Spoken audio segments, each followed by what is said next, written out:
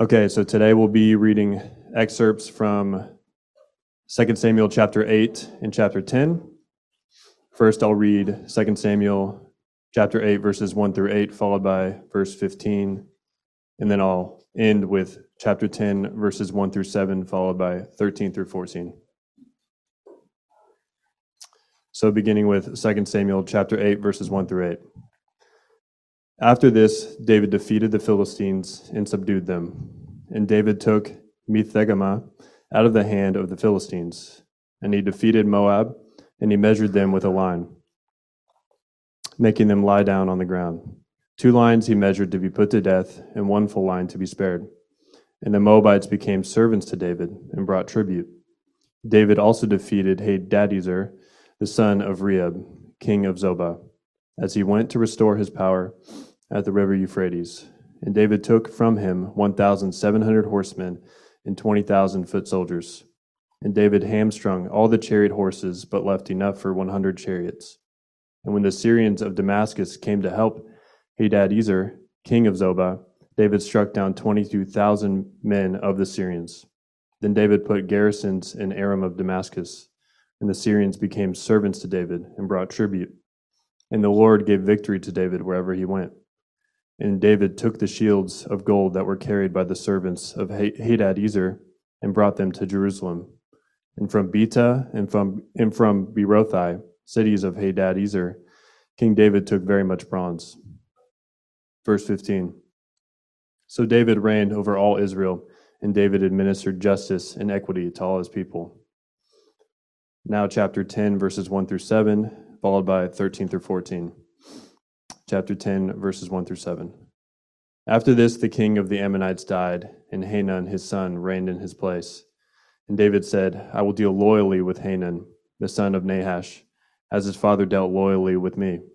So David sent by his servants to console him concerning his father. And David's servants came into the land of the Ammonites. But the princes of the Ammonites said to Hanun, their lord, do you think because David has sent comforters to you that he is honoring your father? Has not David sent his servants to you to search the city and to spy it out and to overthrow it? So Hanun took David's servants and shaved off half the beard of each and cut off their garments in the middle at their hips and sent them away. When it was told David, he sent to meet them, for the men were greatly ashamed. And the king said, remain at Jericho until your beards have grown, and then return. When the Ammonites saw that they had become a stench to David, the Ammonites sent and hired the Syrians of Beth-rehob and the Syrians of Zobah, 20,000 foot soldiers, and the king of Maacah with 1,000 men, and the men of Tob, 12,000 men. And when David heard of it, he sent Joab and all the hosts of the mighty men. Verses 13 through 14. So Joab and the people who were with him drew near to battle against the Syrians, and they fled before him. And when the Ammonites saw that the Syrians fled, they likewise fled before Abishai and entered the city. Then Joab returned from fighting against the Ammonites and came to Jerusalem. The word of the Lord. Thank you, Austin, for tackling that and reading some hard words for us. My name's Sam. It's a privilege to preach the word of God. This morning, let's pray together before we get into it. Our Father, we ask for your help and ask, God, that you would give us eyes to see what you have for us in this text. God, would we inspect it, and God, would you inspect our hearts as we do so and change us. I pray this in Jesus' name. Amen. Well, I've always enjoyed like medieval movies, with great battles and conquest, kings and queens and armies. I find there to be something kind of primal and unfiltered and simple about the display of victory and defeat we have in those films. Think like Gladiator, Kingdom of Heaven, even The Last Samurai. I loved them when I was little and still now. Well, I think today, we feel like maybe we're in a world removed from those films from that time, but we still long for those elements of victory, for security. We long for safety, even prosperity and blessing. So in a sense, I think we still long to be a part of a great kingdom. And I want to suggest we actually long to be under the rule of a great king, in a sense. Think back to like the midst of COVID, and as the danger kind of seemed to rise, it felt like our dependence on the government actually increased. We looked to them for safety and security. Or think of, when a power in the world rises up, such as Russia or somewhere. All the people in the world tend to look to their leaders for safety and security and blessing. We long to be a part of a kingdom that's secure. we long to be under the rule of a great king. In this passage, we have what could be called the golden period of Israel's history. It's this period where the Israelites are living under the rule of a great king, David. They're defending their land, they're expanding their land, but this period of conquest is different to others, because this is a golden period that points us to a far greater one. Right? These are victories that point us to a far greater victory, and this is a king here who points us to a far greater king in Jesus. Now, if you were here 2 weeks ago, you would have heard Pete preach on the Davidic covenant in 2 Samuel chapter 7. And last week, Andrew touched on it as well. And the Davidic covenant was God's great commitment to his people to raise up a king and a savior from the line of David. So the message there was, there's one coming who's going to be far greater than David. Well, if that's the message of 2 Samuel chapter 7, then 8 through 10 are kind of like an exclamation point. They're kind of saying, in the context of what's come before, they're saying, look how great King David is. Look how great this period in Israel's history is. And yet, there's one coming who's going to be even better, far better than David. So as we go through today, I want to go from David to Jesus. I want to look at how this great king points us to an infinitely greater king, how this great kingdom points us to an immeasurably greater kingdom. So in an attempt to kind of let the chapters in the text dictate our structure, we're going to go the king's victory, the king's rule, and the king rejected. And it's worth addressing the elephant in the room, which is that there is a chapter in the middle there, chapter 9. If you're astute, you may have noticed that. And it's a really good chapter. It's the story of Mephibosheth. It might be, for some of you, it's your favourite story. Don't worry, we're not skipping it. We're just leaving it to next week. So today we're going to kind of go pretty broad, look at the king's power and his goodness in that. And next week, Clay is going to preach on that chapter 9, and we're going to zero in on the king's kindness, which is really just demonstrated wonderfully there. I promised Clay I wouldn't pincer too far in and take all of chapter 9, so I will try as we go not to do that. So first up, we've got the king's victory. Right, in verses 1 to 14, we have David conquering enemies and expanding the border of Israel. And I've got an image here that you don't need to be able to see the place names, but this is what is being described. And so the purple kind of area of land is Saul's kingdom. So Saul ruled before David, and that's the border of his kingdom. And then the green or the blue, which kind of expands out, is the kingdom under David's rule in light of David's victories. So you can see there, it's just pressed outward. By some estimates, it's actually more than doubled in size. Like the nation of Israel has more than doubled in this time, so it's pretty impressive. We read that the Philistines are defeated in the west, the Moabites are defeated in the east, in the north, Hadadezer and the Syrians are conquered, and in the south, the Edomites are overpowered. So it's a comprehensive account of victory in literally every direction. And it should be especially impressive, and I think surprising, given Israel's history. 500 years earlier, Israel is a nation of slaves. They are freed from slavery, and they wander the desert seemingly aimlessly. They kind of enter into this land, and then they are here expanding their land. Now, this is a hard time in history, like a tough place in the world, a tough period of time. It's miraculous that they could kind of break free from slavery, miraculous that they could survive wandering in the desert, miraculous that they could take a land for themselves, that they could defend it, and miraculous here that they can expand it by military conquest. Well, how did they do it? How did this unlikely nation come to be so dominant in this part of the world? Well, the answer is stated for us twice in these verses. In 6 and 14, it says, the Lord gave victory.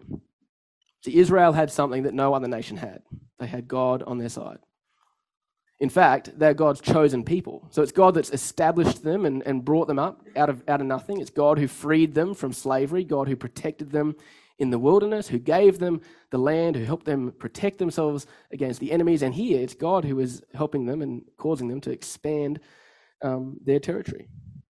And he's doing it through this King David. Right? It says, and the Lord gave victory to David wherever he went. That's what we've seen as we've gone through 2 Samuel. We've seen that David is the Lord's instrument. He's the vessel through which people are experiencing like God himself's power.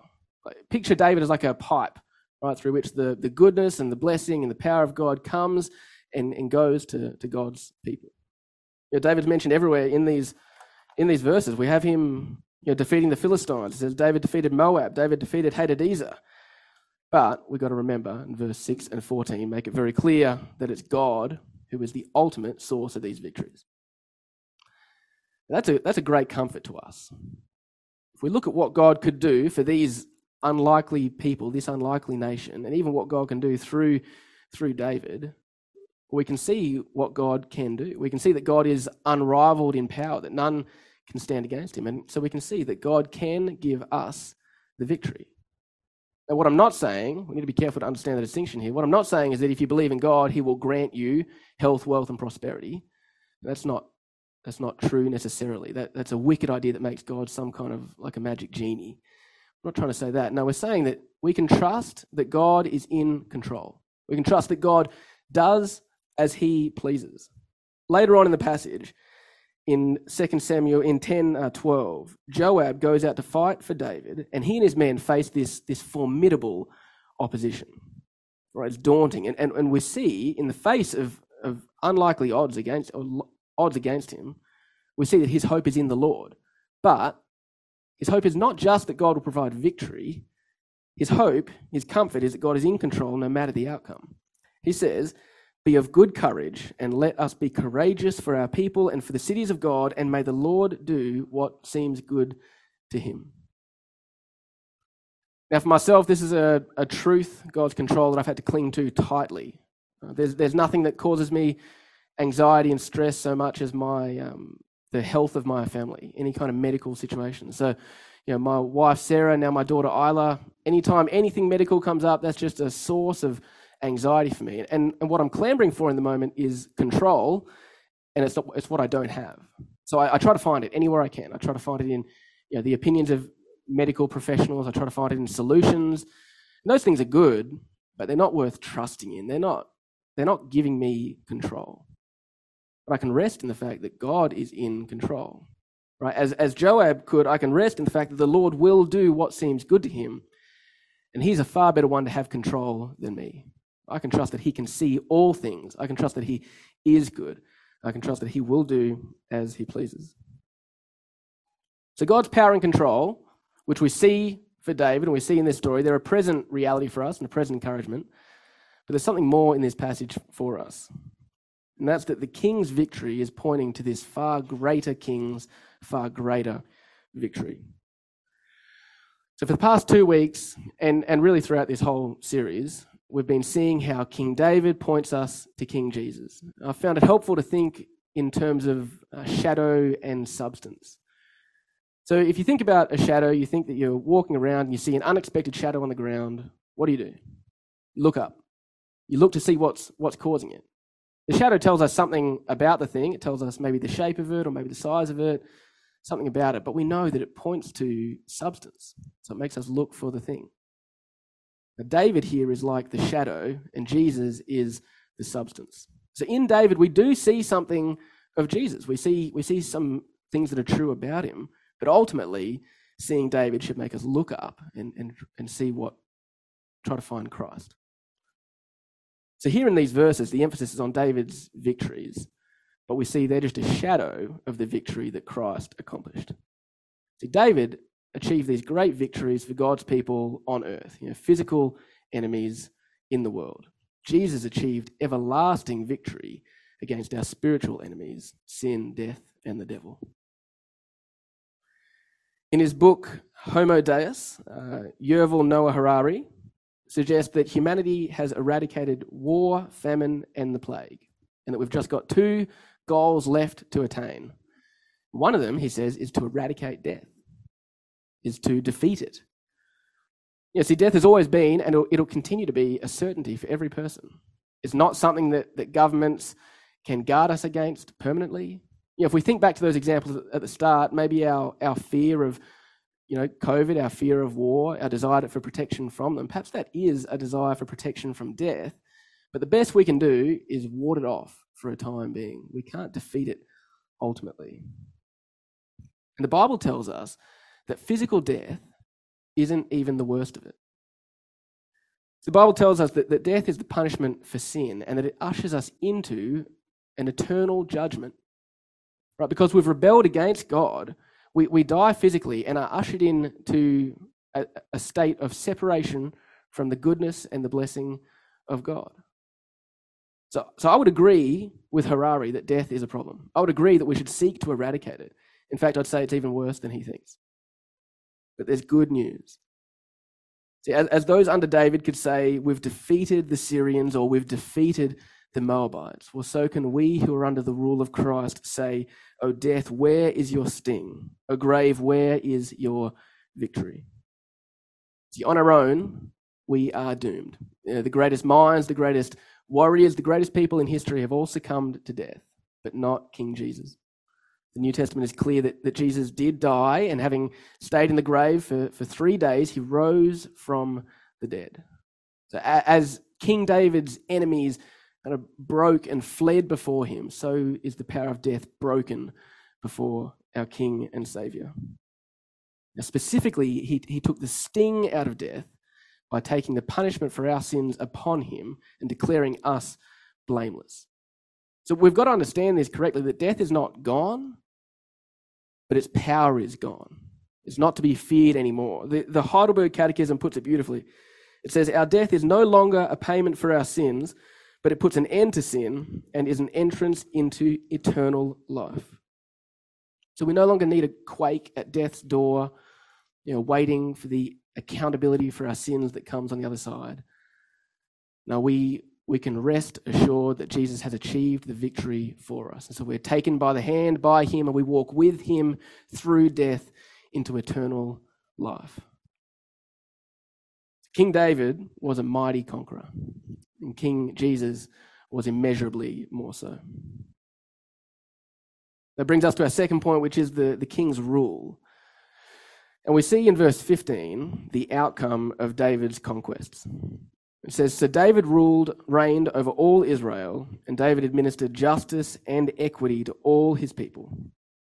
Now, those terms, justice and equity, are pretty loaded. They're pretty important. Sometimes equity there is translated righteousness. And the message here is that David's ruling in the right way. In fact, if we look at Jeremiah 9:24, we see God saying, he says this elsewhere as well, I am the Lord who practices steadfast love, justice, and righteousness in the earth. So we should actually say that David's ruling in a godly way. Again, he's the pipe through which God's people are experiencing something of God himself. But we remember that whilst David was a good king, he was merely a shadow of the king. 200 years after David's death, God, through his prophet Isaiah, describes King Jesus. He says this, of the increase of his government and of peace there will be no end, on the throne of David and over his kingdom, to establish it and to uphold it with justice and with righteousness from this time forth and forevermore. So the rule of Christ does not end. He rules forevermore. Now, to live under a king is to live in light of their victories and their defeats. And we know this, like to live under a government like ours is to enjoy the good decisions they make and the wins they have, and it's to suffer the consequences of the mistakes they make or the defeats. Now, for King David's people, they are living in light of his victories. They're enjoying relative safety from the surrounding nations. And similarly, to live under Christ's rule is to live in light of his victory over sin, death, and the devil. Put simply, to live under Christ's rule is to live as we were made to, as we were meant to, as we were designed to. Now, our world tells us something very different about this. Our world preaches this false truth that we should be our own people, that we should follow what's in our heart, that in fact in our heart is where happiness is found. If we can be true enough to ourselves, then we'll become fulfilled. What our world is saying is that you should be your own king. You should be your own queen, the master of your fate, the author of your story. That's not what we need. I think deep down we know that doesn't work. We're not made, we weren't created to be kings and queens. We were created by the king to enjoy the blessing of his rule and his reign. Perhaps you're here today and you're trying to do it yourself. You're trying to be your own king or queen. You're trying to make it on your own. You're probably feeling some of the hardships of that, whether you're letting on or not. I suspect you're feeling the tensions there. Well, listen to Jesus invite you to call him king. And Pete actually mentioned this verse earlier. It says, "Come to me, all who labor and are heavy laden, and I will give you rest. Take my yoke upon you and learn from me, for I am gentle and lowly in heart, and you will find rest for your souls. For my yoke is easy and my burden is light." Now, Jesus asks us to submit to him as king. That's what "take my yoke upon you" means. It's bow to me, submit to me, follow me. He asks us to give up everything, in a sense. But it's not an onerous call. It's not burdensome. In fact, he says it's one that grants us rest. That's the rest of being who you were made to be. That's the rest of belonging to the one to whom you were made, created, designed to belong to. Being loved by the one that you were made to be loved by. So perhaps today is the day that you think a little bit more about that. Perhaps today is the day that you embrace fully the difficulty of the way that you're living and you consider taking Jesus' yoke upon you, submitting to him and enjoying his rest. And to those who are currently calling King Jesus, those like myself who are currently submitting to him as king, let me ask, is he king over your whole life? Is there any section of your life that you are withholding, that you're holding back? You're saying, Jesus, you can have everything else, but not quite this. So he can be king or not. It's not up to us. We don't get to decide what we get to relinquish to him. And so perhaps for us, there's something that we need to come to him in repentance for, something we need to lay at his feet and submit to him again about. If that is you, know that Jesus will not be bitter or vengeful, but that he will receive you lovingly and with open arms. So David was victorious over his people's enemies, and Jesus was far more so. David's people enjoyed the blessing of his rule. Jesus was better, kinder, greater in every way, and he is better and kinder and greater in every way for his people.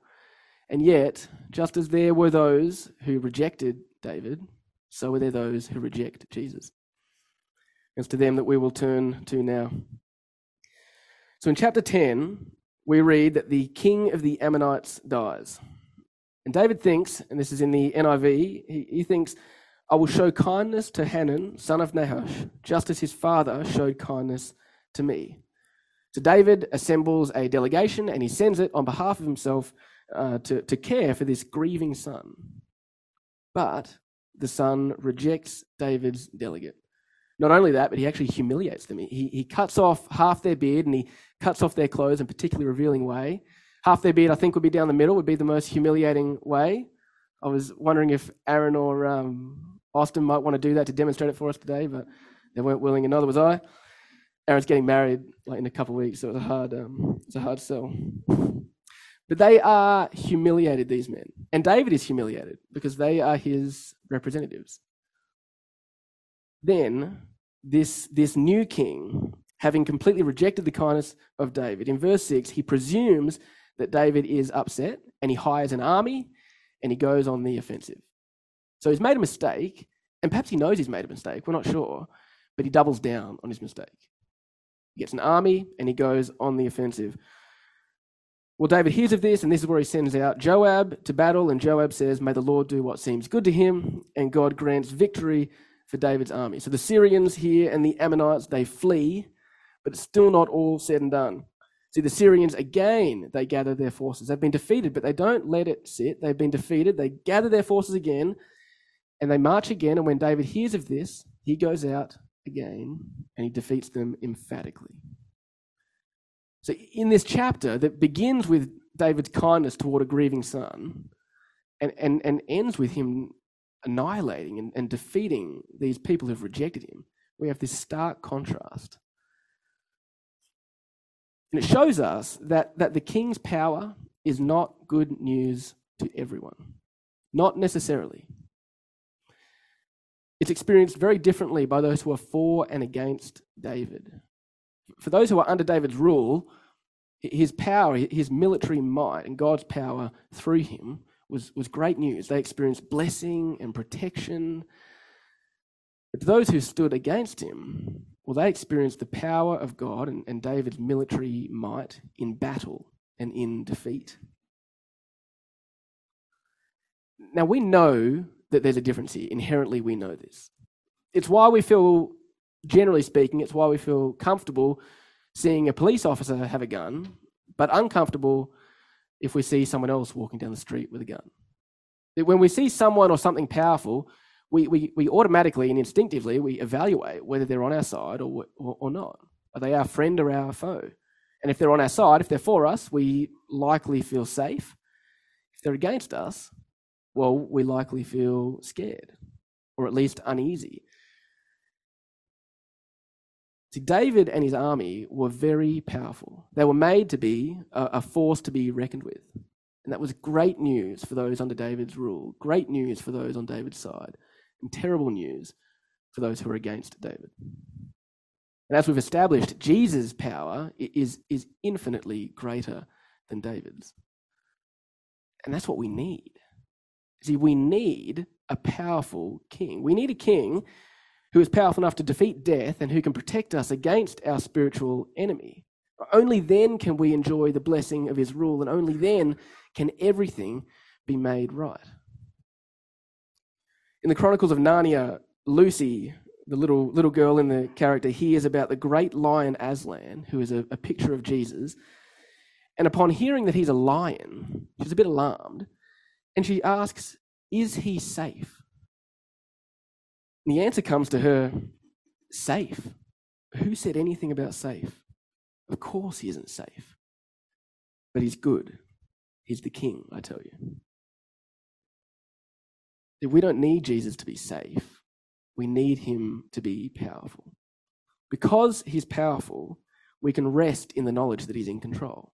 Because he's powerful, we can trust him when he says, "Come to me and I'll give you rest." We can trust that he can follow through on that offer.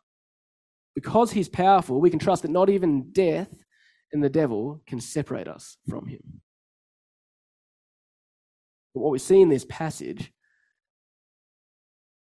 is that his power is only good news for those who are with him. It's simply catastrophic news to those who are against him.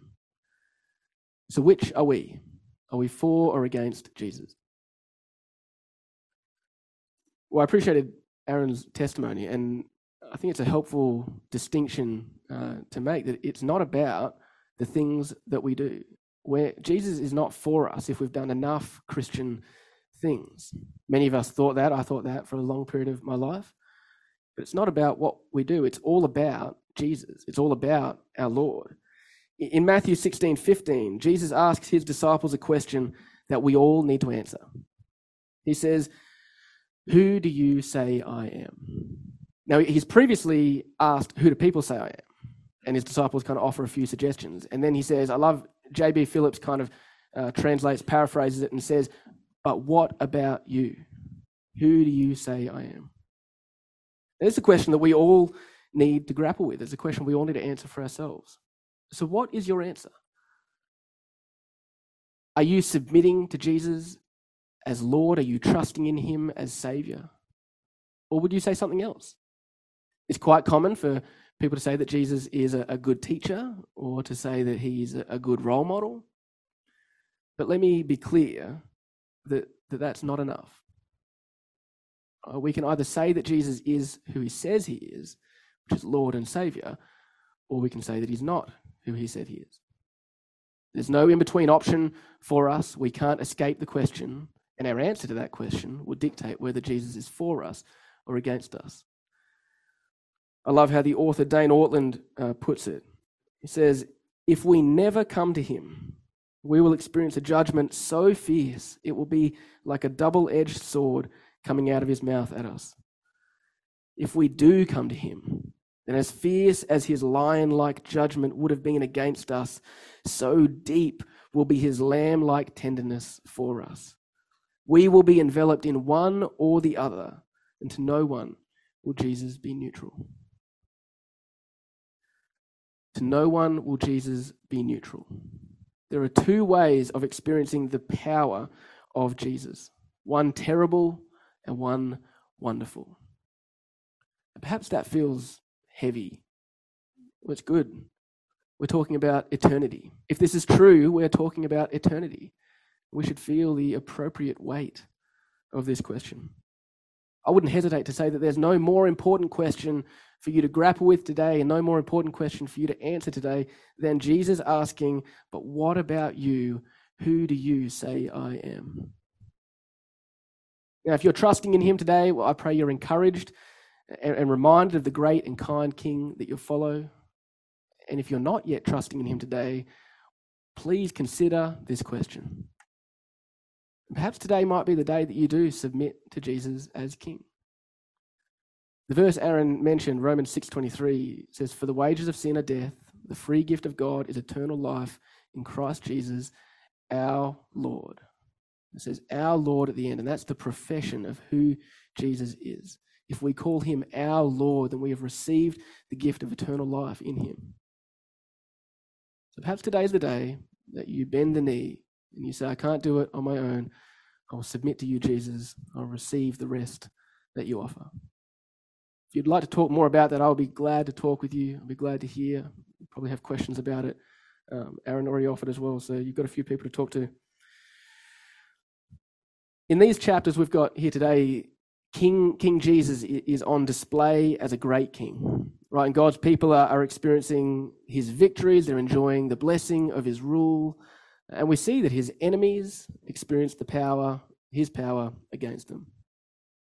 How wonderful then, how awe-inspiring to think that David is merely a shadow of the true King, Jesus Christ. So would that make us desperate to warn the people around us of who it is that they stand against if they're in their sins? Would it make us enthusiastic about proclaiming the power of this King and proclaiming and offering the free offer of the gospel, of his gospel? Would it comfort us and make us bold to know that King Jesus is on the throne, that he rules now and forevermore, and there is none greater? You pray with me. Jesus, we praise you as our King. Jesus, we love you and we trust you as our Saviour. We praise you for the victory that you've accomplished on our behalf and the way that we enjoy that. I pray, God, that we would not take that for granted today, Lord, and I pray if we've not considered it, Lord, that today would be the day that we truly think it through, and God, would you save people from their sins who are in this room today. We love you. We pray this in Jesus' name. Amen.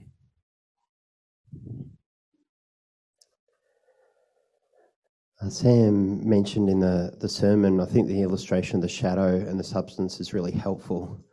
And we have the opportunity and privilege now to partake of a meal together, not only a shadow, but a symbol and a seal that Christ himself has given his people, so that we might sort of partake in the substance of the victory and the rule of our King.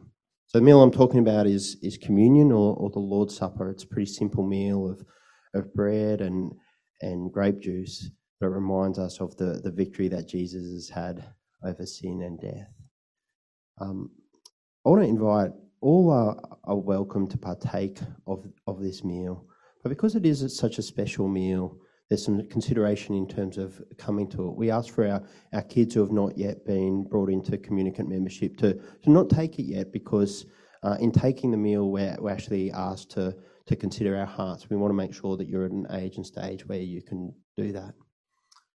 If you're here as an adult, you are welcome. If Jesus is your Lord, you can say at the end of that Romans 6:23, and proclaim him as Lord. You are welcome to partake of this meal. I would say if there's sin that you're unrepentant of, that now is actually a time for you to consider that and repent of that.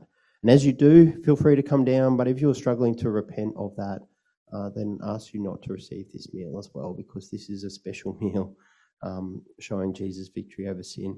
I've got my daughter's notes here because I quickly wanted to actually show a couple of things from the sermon that just point us to this meal.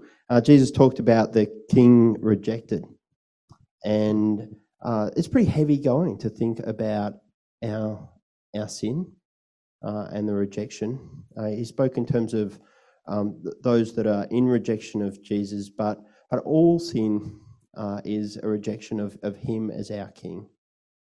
And so that points us to our need for someone to take the punishment for that. Right? And the wrath that Sam was talking about there, that has been taken fully and completely in our Saviour. This meal points us to that in the bloodshed and the body broken on our behalf. Sam talked about the King's victory. This meal so wonderfully points us to the victory of Jesus over sin and death, the one who laid down his life and rose again from the grave to show that he had victory over sin. This meal shows us his laying down his life and his victory over sin. And thirdly, Sam spoke about the King's rule. One of the wonderful things about this meal is that we can partake of it presently, proclaiming that he is our King. We know that he intercedes for us. He is active now. This isn't just something we look to the past of what Jesus has already done, but this meal and partaking of it now, this is a true reality for us now, that he is our King, that he loves us, that he comforts us, that he is with us, that he carries our burdens. So I want to invite all those to come. There'll be officers of the church, both sets of steps. So I invite them to come down now to prepare to hand it out. Please come as you're ready to receive, and we'll also have one of the officers going around for anyone who can't come to the front mobility-wise. Right. Now, Father God, we thank you for this simple yet so special meal, this symbol and token of our Saviour's love for us. Father, all of us have sinned. All of us fall short of the glory of God. Lord, we know that the wages of sin is death. We're so thankful, Lord, for the victory of our Saviour over that death and the gift of your grace. Father, as we've just partaken in this special meal, I pray that we'd be reminded afresh and anew of your victory and your rule. I pray that we would gladly and willingly submit to your rule because you love us, you care for us, and you know what is best for us. Pray that we would live each and every day for your glory. Father, we pray these things in the precious and wonderful name of our Saviour Jesus. Amen.